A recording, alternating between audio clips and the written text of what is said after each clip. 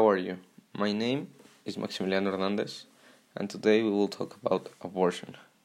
We're going to start. Abortion is the interruption of a pregnancy, whether voluntarily or not.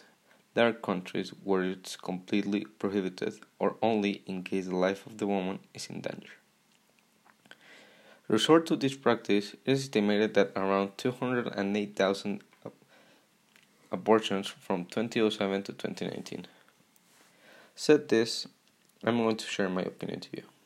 I believe that abortion should be completely legal throughout the world, either due to rape or if the fetus has a little chance of living and having a life where nothing is missing. On the other hand, if pregnancy was due to carelessness but the fetus does not have any quality of life or health problems, abortion is simply does not is legal. I hope you have a good day and see you later.